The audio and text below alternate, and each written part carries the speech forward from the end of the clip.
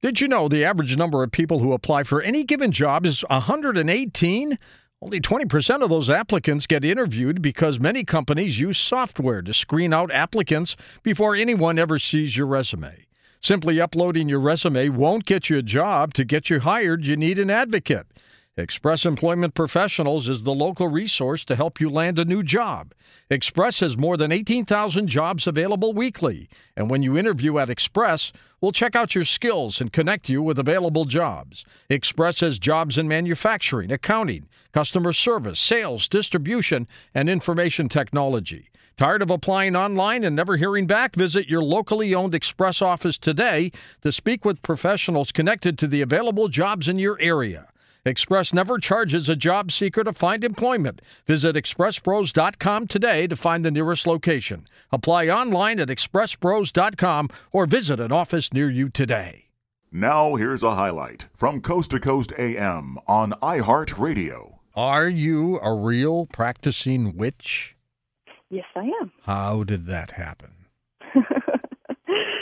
It's been a 20-year journey at least. Though I feel like I've always been drawn to witchcraft and myth and magic pretty much my whole life, especially myth. I'm fascinated with Egypt and all of that mythology as a young girl. And as I became a teenager, found out there were other paths of spirituality that I could explore that were being practiced today, and fell down a rabbit hole and found witchcraft.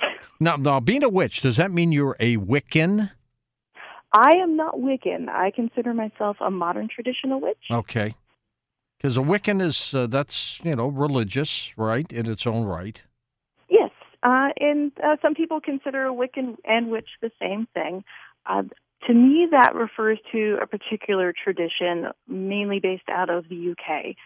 And my practice evolves from all of my own background, which is from all over, and where I am today without ceremonial magic and other kinds of hierarchy. Now, you sound like a good witch. I wanted a witch with a wart on her nose and somebody, placing curses on people and stuff.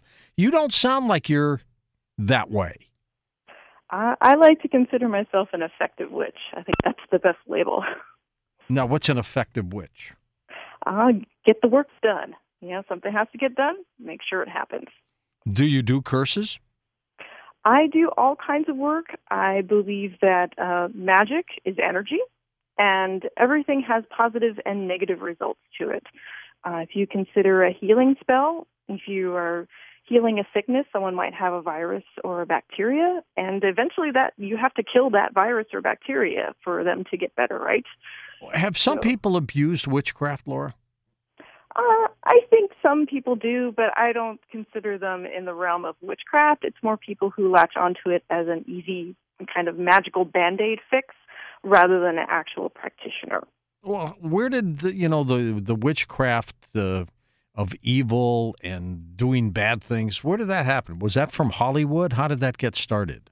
I would say Hollywood is definitely one angle to look at. If you want to go back historically, though, to as people like to call the burning times, which not exactly a historical period, but looking at the witch hunts starting from the 15th century onward, it could be considered the church's war on healers or on people who were not following their predetermined path on how it was supposed to be. It's our way or the highway kind of mentality.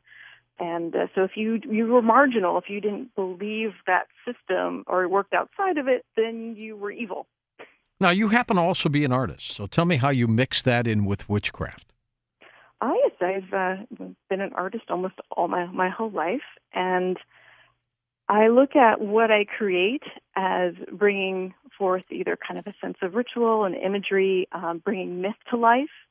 Myth is very important. I think it's been a tool for thousands upon thousands of years that we've used to explore our existence, and our moralities and ideas. So putting that into image and putting it into sculpture, talismans, things like that, is a perfect application for me. All right. And anybody in your family witches? I don't think my mom would appreciate that title, so I would say no. So you're all by yourself. Now, and what's a cauldron, by the way? The witch's cauldron. What's a cauldron? Cauldron is a vessel that is used to contain. Originally, every single culture has come up with a kind of cauldron. We, as humankind, we needed a solution for carrying water or, holding onto fire to cooking. So it's most essentially a container. Now, this container, is that where you mix potions and things like that? You could look at it that way. Tell me more. So you can, if you think about it, what a cauldron could be used for is it could be for cooking, right?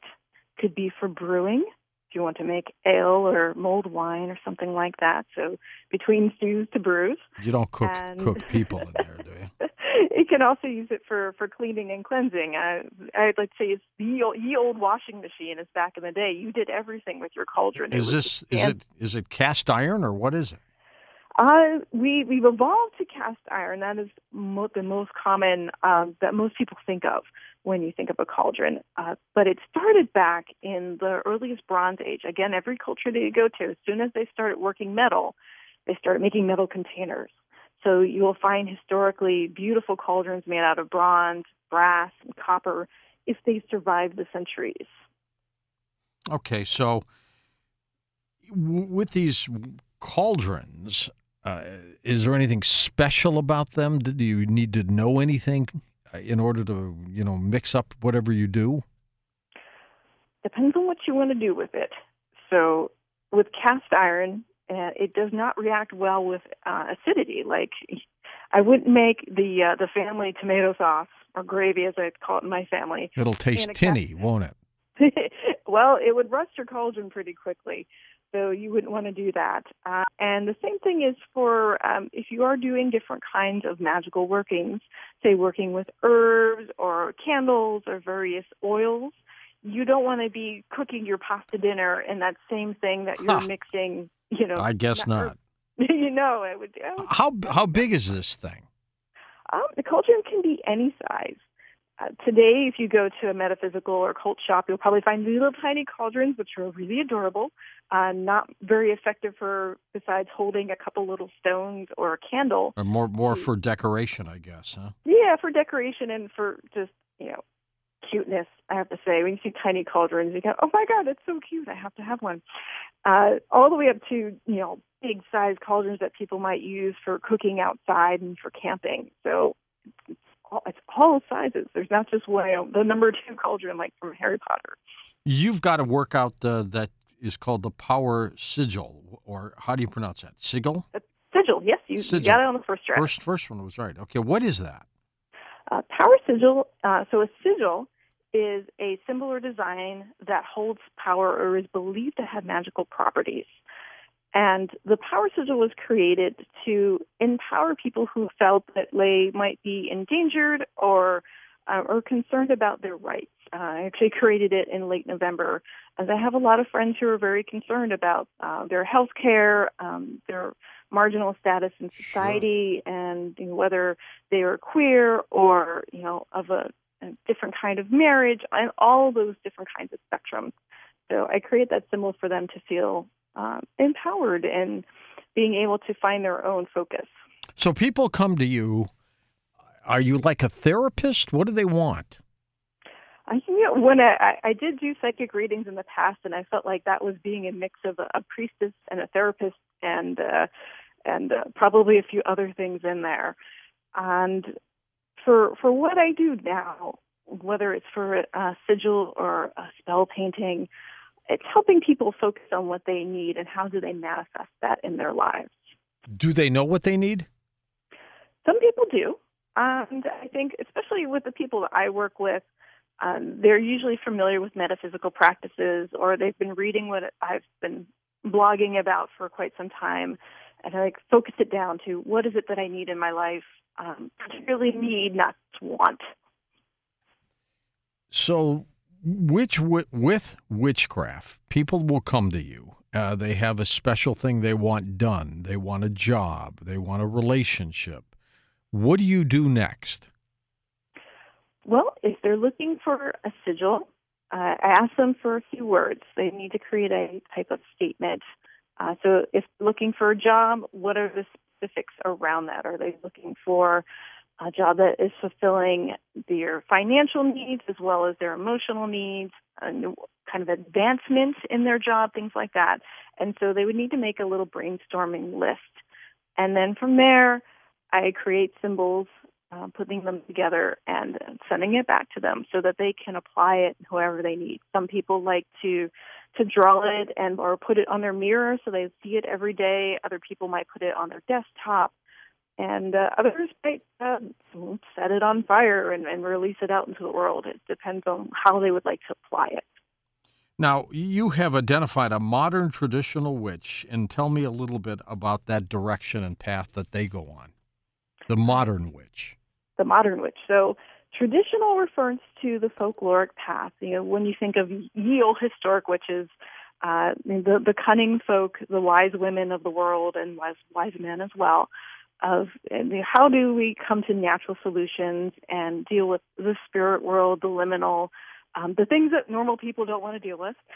And the modern aspect of that is acknowledging that I do come from a variety of different traditions, or I like to say a long line of people who like to sleep with other people from different cultures.